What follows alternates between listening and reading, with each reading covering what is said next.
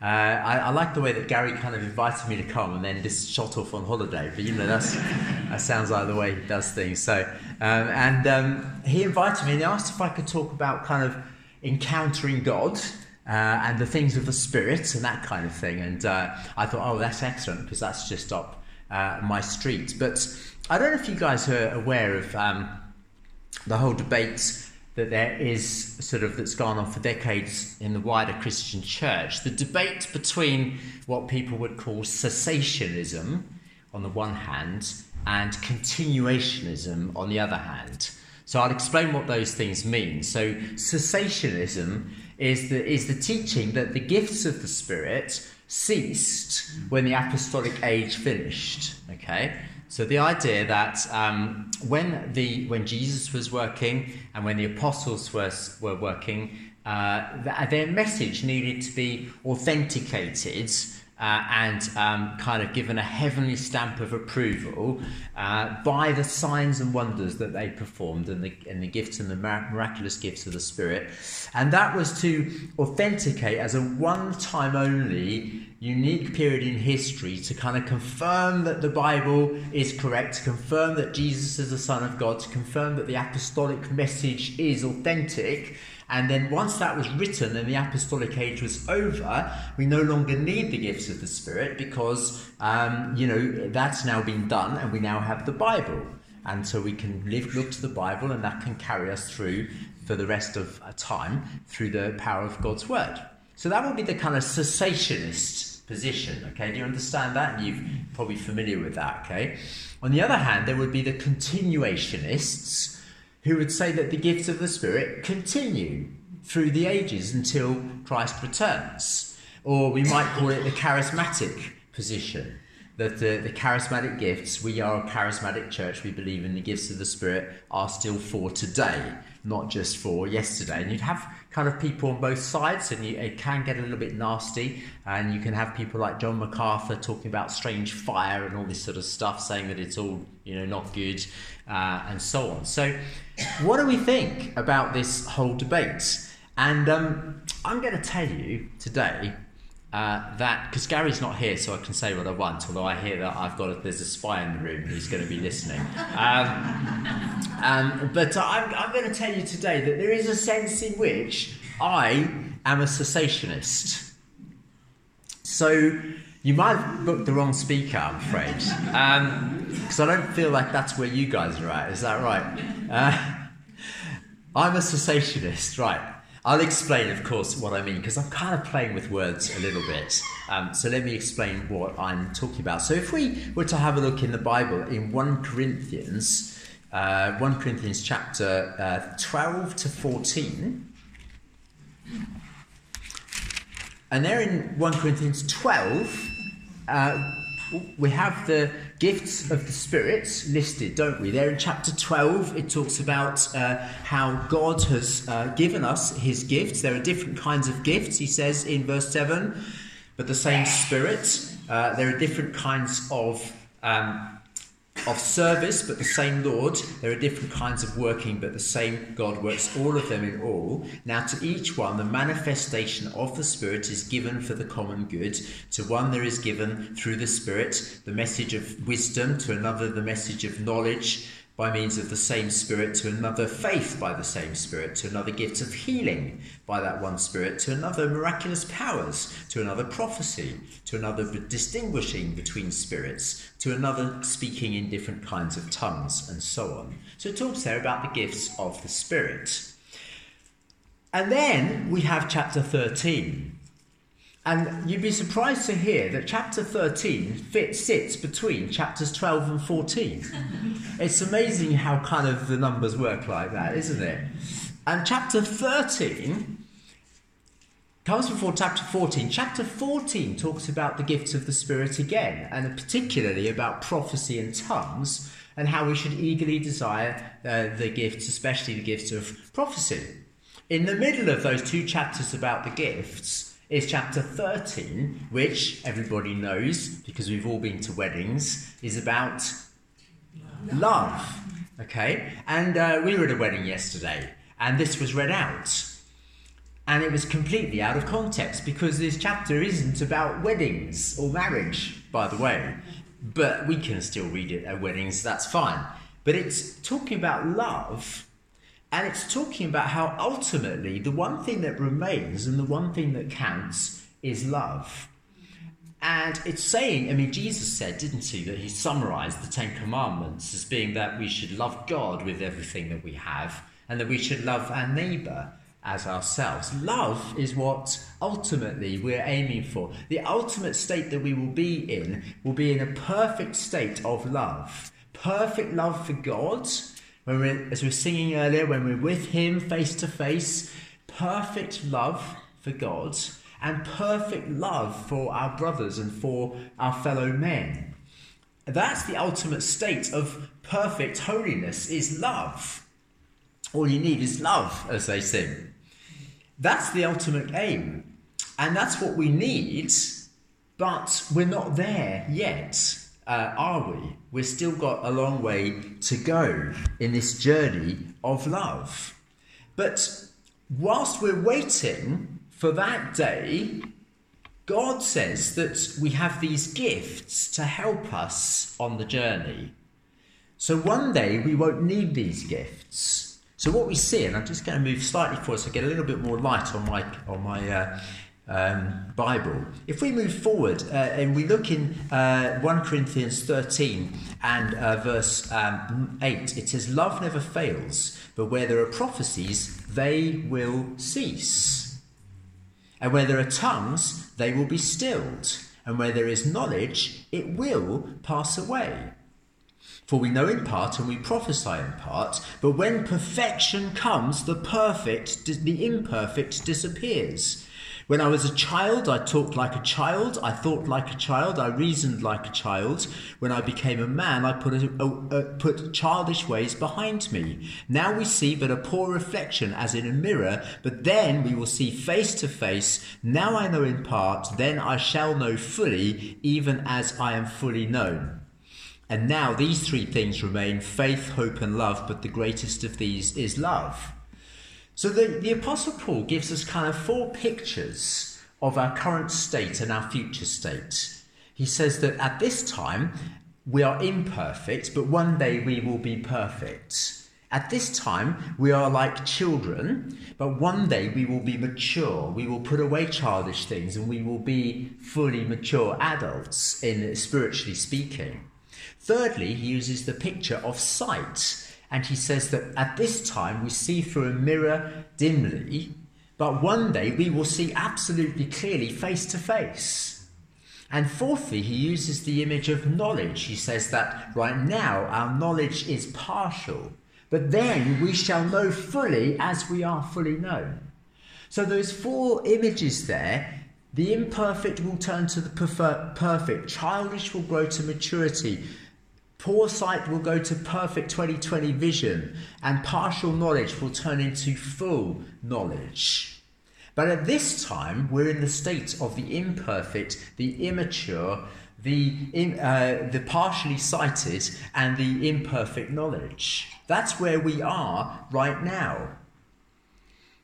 And whilst we're in this time, we need God's help to get through until that time when we will be made perfect and mature and see everything clearly. And so he says that at that time, prophecy will cease. So that's why I'm a cessationist, not because I believe the gifts of the Spirit should stop now, but because there will be a day when we won't know them anymore, they will cease. So the question is not whether they'll cease, it's just when they will cease. And I don't think it was back in the apostolic age. I think it's in the future.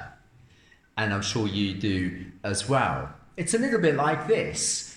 We have lights on in this room right now.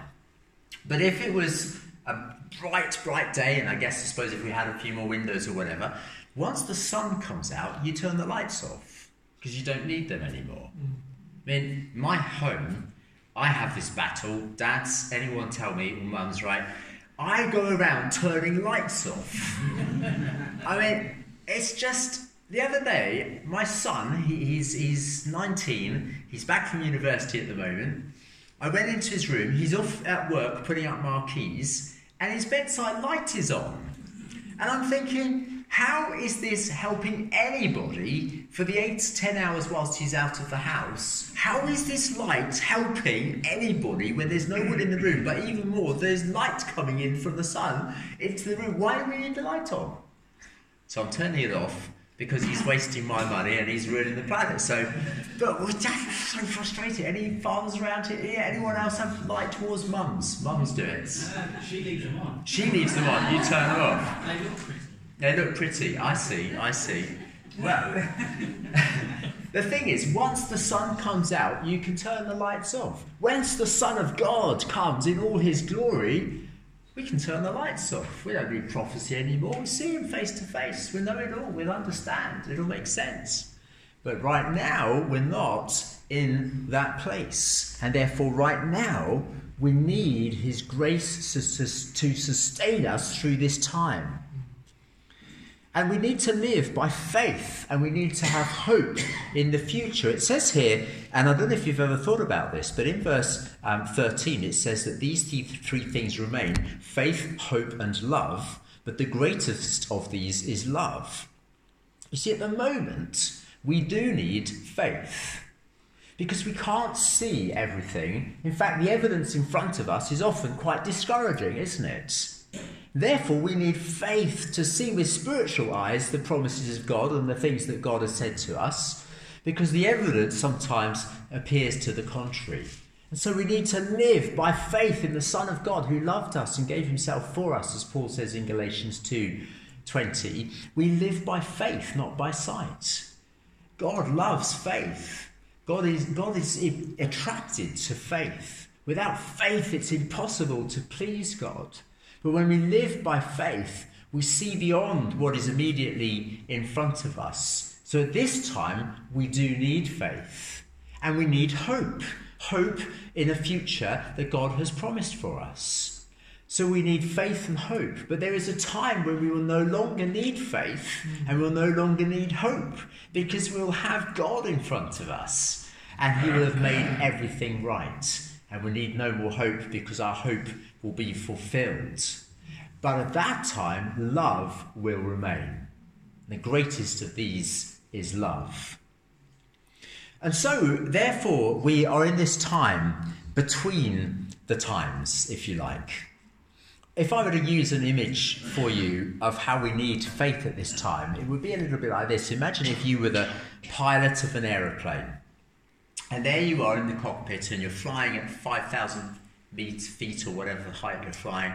And it's a beautiful blue day, and you're flying, and you can see for miles, and it's fantastic. And you can see the landmarks, and you can see the blue sky, and everything's perfect, and it's all wonderful.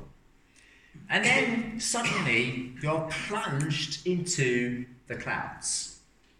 And you're flying this aeroplane, and you can't see a thing. And you're thinking, well, am I still at the right height? Are we still going in the right direction? Is there any issues? You don't know. What do you do when you're in the clouds? When the despair and the clouds are on you, what do you do? Well, you have to look at the instruments in front of you. What do they say? They say, yep, you're still at 5,000 feet. Yep, you're still on course. Trust what the instruments say. You can't see it, but it says it, and that's enough. You're okay. You're in the right place. It doesn't feel like it, but it's okay, because God says, God's given you promises. It doesn't feel like things are going very well, but God's promises, never will I leave you, nor will I forsake you. You can hold on to what it says. It's true. You think, oh no, how are we going to get through with all cost of living? We haven't got the money. How can we do it? And so on. And then you look at what it says. He's Jehovah Jireh, our provider. He cares for us as he cares for the birds of the air and the lilies of the field. He'll provide. He'll clothe us. He'll give us what we need. You think, oh, but what about my future? I don't know what's happening. God says, I've got a hope and a future for you. You have to trust what he says when you're in the clouds. So you need to live by faith in the Son of God who loved us and gave himself for us, even when we're in the clouds. That's why we need faith. You see, there are times when we're up on the mountaintop, and it's fantastic, isn't it? And it's wonderful as we've been worshipping tonight. Oh, it all makes perfect sense. And then tomorrow morning you go into work, and bang, suddenly you're in the valley. Suddenly you need faith. You go home and there's the kids to sort out, or whatever it is, the challenges of life. And at that point, you need to live by faith and hold on to God. Trust and obey. There's no other way than to trust and obey what Jesus has to say. And so we are in this time, and therefore he goes on in chapter 14 to tell us that we should eagerly desire spiritual gifts, that we should eagerly desire especially the gift of prophecy. And he says it 3 times in the chapter, in verse 12 of chapter 14 as well, that you should eagerly desire spiritual gifts and try to excel in the gifts that build up the church. But we're in the last days, because what happened was that when Jesus ascended into heaven, he poured out his Spirit, and that day of Pentecost happened. And Peter stood up, because people said, what's going on? All these people there seem to be so full of the Spirit, they seem so happy. Are they drunk? What's going on? And Peter stood up, and in Acts chapter 2 and verse 17, he quoted from Joel.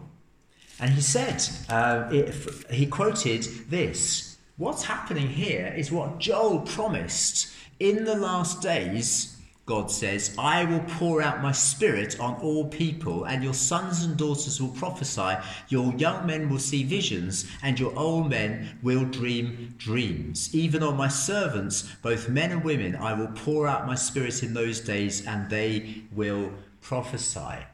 So Peter says the last days have begun. By the way, when was that? In AD 30 or whatever it was. Okay, that's when the last days began.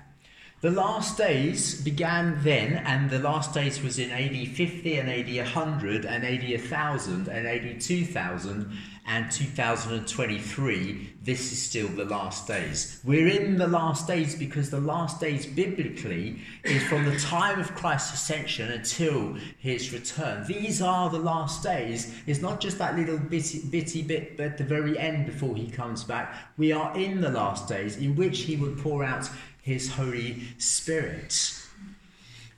And those days will be brought to an end when he returns. And so, what is it like in these last days? Well, on the one hand, it's a time of the Spirit. On the other hand, it's also a terrible time. The Apostle Paul says in 2 Timothy chapter 3 and verse 1, in 2 Timothy 3 and verse 1, he says, but mark this, there will be terrible times in the last days. People will be lovers of themselves, lovers of money, boastful, proud, abusive, disobedient to their parents, ungrateful, unholy, without love, unforgiving, slanderous, without self-control, brutal, not lovers of the good, treacherous, rash, conceited, lovers of pleasure rather than lovers of God, having a form of godliness but denying its power. So we live in a world where it's tough, isn't it? And there's all sorts of stuff going on, and there's people we have to deal with, and there's issues, and we're not perfect either, are we? So it's difficult. And so we're in this place. It's a little bit like, let me give you the picture from the Old Testament that I think parallels this. Back in the Old Testament, God brought Israel out of Egypt. You remember how that happened. You remember how God sent the plagues and Moses led the people out of slavery. There they were in slavery under Pharaoh, and God set his people free. They came through the Red Sea, and the waters of judgment that judged the Egyptians released the people free. They came through out of slavery. Wonderful. Set free. How fantastic. And now they're in the desert, in the wilderness. And they've got the land of slavery behind them, and they've got the land of promise, the promised land in front of them. But right here, right now, they're in the wilderness, in this funny in-between place, between the past and the future. And they're in the desert. And it's a challenge. You can imagine. They're in the desert and the kids are grumbling and they're getting hungry and there's no water and there's no food and it's going around in circles and it's hot and it's tough. They're in the wilderness. And they grumble. In fact, if we were to have a look in Exodus chapter 16, we see that the people were moaning. The whole community, it says, were grumbling and moaning whilst they were there in the desert. They were complaining and said, oh, the good old days back in Egypt when we had watermelons and pomegranates and cucumbers. Why can't we go back to there? But we can't. We're here now. And they're moaning and they're grumbling. And we can be like that. We've been set free from slavery to sin. We've been set free, and yet we can think, oh yeah, but you know, everyone's going to Glastonbury and everyone's sleeping around and people are taking drugs and people are just buying new cars and getting new houses and building their careers and all those things. And of course, some of those things are okay. Some of them are not, as I hope you realise. But some of those things are okay to have. But we can look back and think, oh yeah, wow, I wish I could be back there and so on. And now look at us. We've left that stuff behind. We can't go back to it. God saved us from sin. I can't go back to sin. I've been set free from slavery. But now it's tough going against the tide and being different and trying to follow God in the midst of a world that's kind of hostile and so on. This is difficult. This is a tough gig that I've got. And there's this promised land, there's this future that we're looking forward into. We've been singing about it. But right now, we're in the wilderness. So they're grumbling, they're complaining. And then, of course, we know what God does. He sends manna from heaven for them. And it says that I will rain down bread from heaven for you. And the people are to go out each day and gather enough for... this is really bad, the light, I'm afraid. I'm going to have to come forward a bit. There we go. How about we just come from here? So they gather and you can go out each day and gather enough for that day. And in this way, I will test them to see whether they will follow my instructions. And then it says, oh, that's better, thank you. In verse 17, it says, the Israelites did as they were told, and some gathered much, and some gathered little. And when they had measured it by the omer, he who gathered much, and he who had too much, did not have too much, and he who gathered little did not have too little. Each one gathered as much as he needed. So God gave them manna so that they could be sustained in the wilderness. Day by day, he gave them what they needed whilst they were in that place. And it's quite interesting to notice here, isn't it, that some gathered quite a lot, some gathered less, but they each gathered as much as they needed. Do you know that God is able to give you exactly what you need in your circumstances, in your season, in your life? He can give you what you need. He can meet your needs. Whatever they are, whatever the challenge is, they are tailor-made to you that he can meet your needs. And he'll give you what you need and he'll give someone else what they need and it'll be different. But he's clever like that. He can do it. And he's a good God. And so they give him this manna. And then do you notice how God says to them, don't collect any manna for tomorrow. Just collect enough for today. By the way, just before I go on to that, let me just make a quick comment, which is this, that I'm not saying that the Christian life is just like living in a desert. That wouldn't be helpful. It isn't actually just like living in a desert. It is tough, but there is great blessing as well, of course. There is a sense in which that future promised land is breaking into the here and now for us, isn't there? And we believe that God is bringing that eschatological future into the present. Your kingdom come, your will be done on earth as it is in heaven. So we're expectant that there is blessing in the desert, unlike for them, that there is a taste, a foretaste. He's given us his Holy Spirit as a seal of the future inheritance that we have. And so we do have the joy. We can be joyful. We can sing joyful songs because we do right now have God's blessing and his joy. And we can see the inbreaking of his kingdom. We can see him doing exciting things and doing new things in our lives and in our churches and in our communities because God is out at work in this world here and now. So it isn't just a desert. There is exciting stuff. It's not just steak on a plate. Well, it's not just pie in the sky when we die. It's steak on a plate while we wait as well. All right, we get to enjoy the good stuff now as well. Not just future. It's not just waiting for the future. Meantime, it's just really tough. Just have to get through this. It isn't. No. There's blessing for us as well. Now it's going to be even greater. Then it's going to be amazing. It tells us in Revelation 21 that. In Revelation 21, I'll just read this to you quickly. It says there that,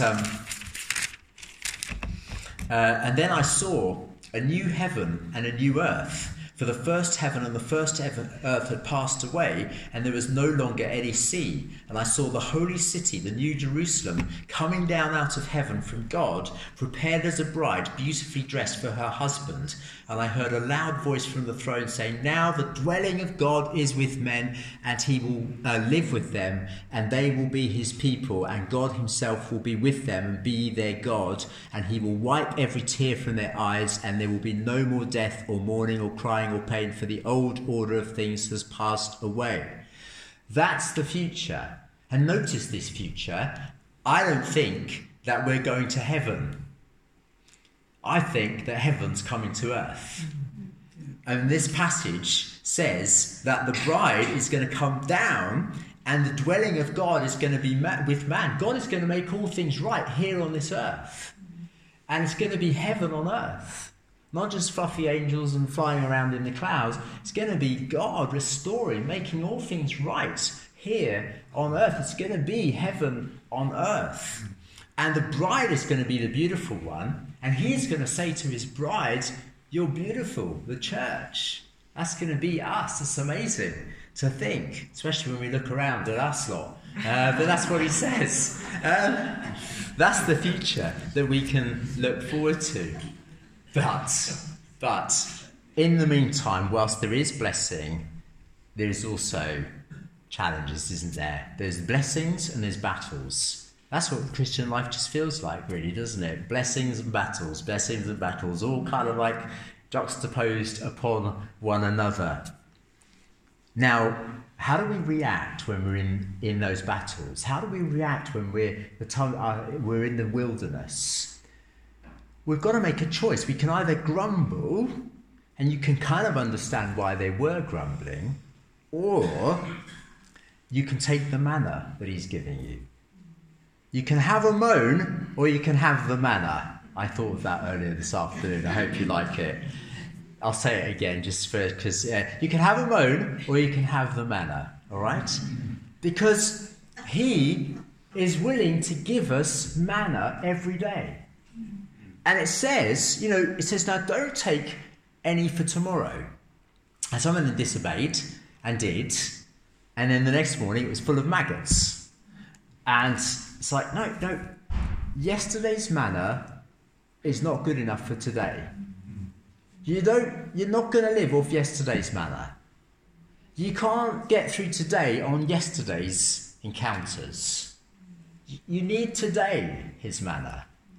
You need him every day to give you manna from heaven to sustain you in the wilderness. We need to feed on him. We need to have that rhythm of life where it's in our daily experiences that we're drawing and trusting in Him. And you can do that different ways. I'm currently using the Dwell Bible app and listening to the Psalms and so on my dog walk, and then just stopping and reading, and that's really been feeding me, actually. I've been really finding that helpful. Might be good songs that you listen to. I'm listening to the Cody Carnes album at the moment that's just got great songs on it and stuff, great theological truth in it. But we need manna each day. And then there's this weekly thing as well. It says here, don't collect for 2 days for the Sabbath. There's this talk about Sabbath. There is a day like today, which is a day when we can come and we can feast and feed on Him as we are today and this evening, where He can give us food and rest for the next week that we go into. And we need that. I think Christians these days underestimate the importance and the value of the Lord's Day and what God can do as we gather together as His people.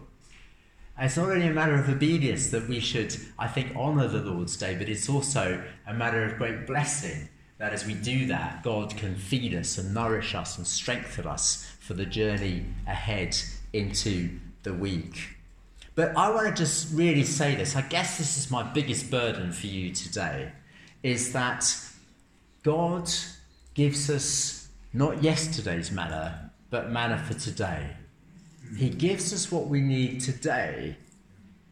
I mean, the last 2 days I've preached 3 times. Yesterday at a wedding, this morning at the Vine Church in Odium, and now this evening. And it would have been quite tempting, I will confess, to use the same message 3 times. All right? And I thought about it. But I could have adjusted it a little bit to make it fit the context. But I actually knew, and I felt I've got a message for you guys tonight that isn't what I said yesterday, it isn't what I said this morning. So it's the first time I've ever preached it, because I felt it's for you today and tonight to share it with you. I've never preached from this passage before, but I think God gives us, you can't live off yesterday's words. You can live off yesterday's promises. You can remind yourself of God's promises from the past and bring them back to Him. But we need to keep God speaking to us. We need those fresh revelations for a fresh season. We need fresh insights for new things that God is doing. We need new encounters with God for new days that He takes us into. As a church, we need to keep hearing God for the next thing. What did He say? I'll tell you a quick story. A few years ago, so I've been in Odium for just over 30 years. However, there was a period where I was helping to plant a church. I led a church plant here in Basingstoke. And for a season, I was involved in leading that plant. And then I'd sort of done my job and handed over to a new guy to go and lead that. And by the way, this is great. This is better, so just stay here. But anyway, I handed it over, and I've had this real vision for it. But I was pleased to hand over to a new pastor. I went back to Odium, and I felt like I was Bilbo Baggins back in the Shire. Back in little sleepy green Odium. I've been on my world travels all the way to Basingstoke. And now I'm back in little sleepy old Odium. And what's my life going to be like now? I'm just going to drink cups of tea with people, and that's going to be it, is it? And I'm thinking, no, please, because, Lord, I need fresh vision for where I am now. And I thought, I honestly thought, if I don't get fresh faith for this church in the next year, I'm going to have to move on, because you have to live by faith. You have to be in a place of faith. Without faith, it's impossible to please God. You need to be hearing God. You need to have faith for what you're doing. And it doesn't have to be a huge, big voice from the sky. You just have to be in a place of peace, in a place of, yes, this is what God has said.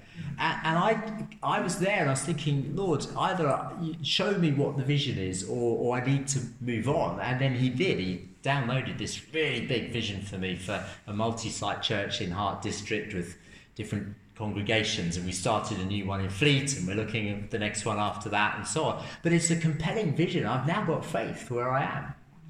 And I'm finding that God speaks. I mean, a few weeks ago, I felt God said to me, I was just praying, and I felt he said to me that I should spend a day a week on Fleet High Street. I live in Odium, but we have a congregation in Fleet, and I felt he was saying that. So I arranged to go and work from a Christian bookshop on Fleet High Street, and then just to go out onto the streets and try and talk to people. We're redesigning our logo, so I thought I can just ask people what they think of the logo, and then hopefully we can get talking with the people. And so I was just doing that. And there was one day when I was doing this, and I had a morning where it's quite discouraging, to be honest. A couple of hours where people were just, I'm too busy, no thank you very much, church, no thank you, no one wanted to talk to me. I had a couple of conversations, but it wasn't great. And it got to lunchtime, and I thought, okay, my car park ticket's about to run out. I think I'll probably call it quits now. And then, all of a sudden, I felt like God just kind of said in my ear, just put the nets down again in the water. And I kind of thought, go and renew my parking ticket for 2 extra hours. So I went and did it. And I went back onto the streets, and the next person I met was this lady called Sue, who was a sort of backslidden Christian who had issues with alcohol, and we spent some time, and we spent 45 minutes talking, and then she turned up at church the next week. And then as I was about to leave, I got talking to another couple, and lo and behold, again, about 3 weeks after that, they turned up at church. Those 2 hours, 3 people came to church as a result of me just sort of, well, first feeling that God had told me to be on Fleet High Street, and then being willing to kind of just put the nets down again and try again. And we need to be walking with God. We need to be keeping in step with the Spirit. And as we do that, God loves faith. He loves it when you're in a place of faith, when you're trusting God, when you believe in God. He's pleased with that. And he can bring blessing as you do that. So I want to encourage you guys to keep pressing in. Keep allowing God to give you, through the ordinary means of grace, to sustain you in the wilderness, to sustain you through his words. Yeah, how are you doing with reading the word of God at this time? You got a little routine going? Does it help? I know it's busy life, isn't it? We feel like it's too hectic. Do you get a chance just to stop and hear God's? Do you have that weekly thing? Do you feed on him? Do you feed on him, the manna from heaven? Take the manna. Take it. Let him give it to you day by day. Let him feed you. Let him sustain you. And of course, there's the water from the rock as well. They were grumbling about water, and then Moses struck the rock, and the water came out. And they had the water as well. And then Jesus tells us in the New Testament that that he is the water. He is that rock. And he is the water that brings life, eternal life. It tells us in John 7, he says, on the last and greatest day of the feast, he stood up and said in a loud voice that he was the water of life, that anyone who was thirsty could come to him and drink and be satisfied. We can drink from the rock, which is Christ, and we can be satisfied by Christ. Christ is enough. Jesus is enough. Jesus is more than enough for everything that we could ever need. He is the answer to every problem. He is the one who is mighty and worthy of our praise, and he's the one who wants to bless you as you trust in him. Trust and obey. There is no other way. Let us be those people who continually encourage one another. Let's stir up the gifts. Let's use our gifts to bless one another. We can give manna to one another. We can go and collect a bit of manna and give it to other people. Here in the church, as you gather, you've got a gift, you share it. One person has a prophecy, another tongue, another person has we share these things so we can sustain together as we break bread, as we do other things. We can, as a community, also be sustained through our seasons as a church. And I want to pray for you guys, that God would really refresh you, give you fresh faith for your life. And I want to pray, if any of you are in a difficult time, if any of you are struggling, then that God would just lift your head and help you, It's not easy, but he can be with you in that. And I want to pray for you as a church that you have fresh faith for a fresh season of blessing for Hope Community Church here in Basingstoke. He's got more for you. There's more to happen. There's the kingdom of God that's breaking in amongst you, and he's going to do great things. He's going to continue to do more. And so I'd encourage you to press in, keep pressing in to him.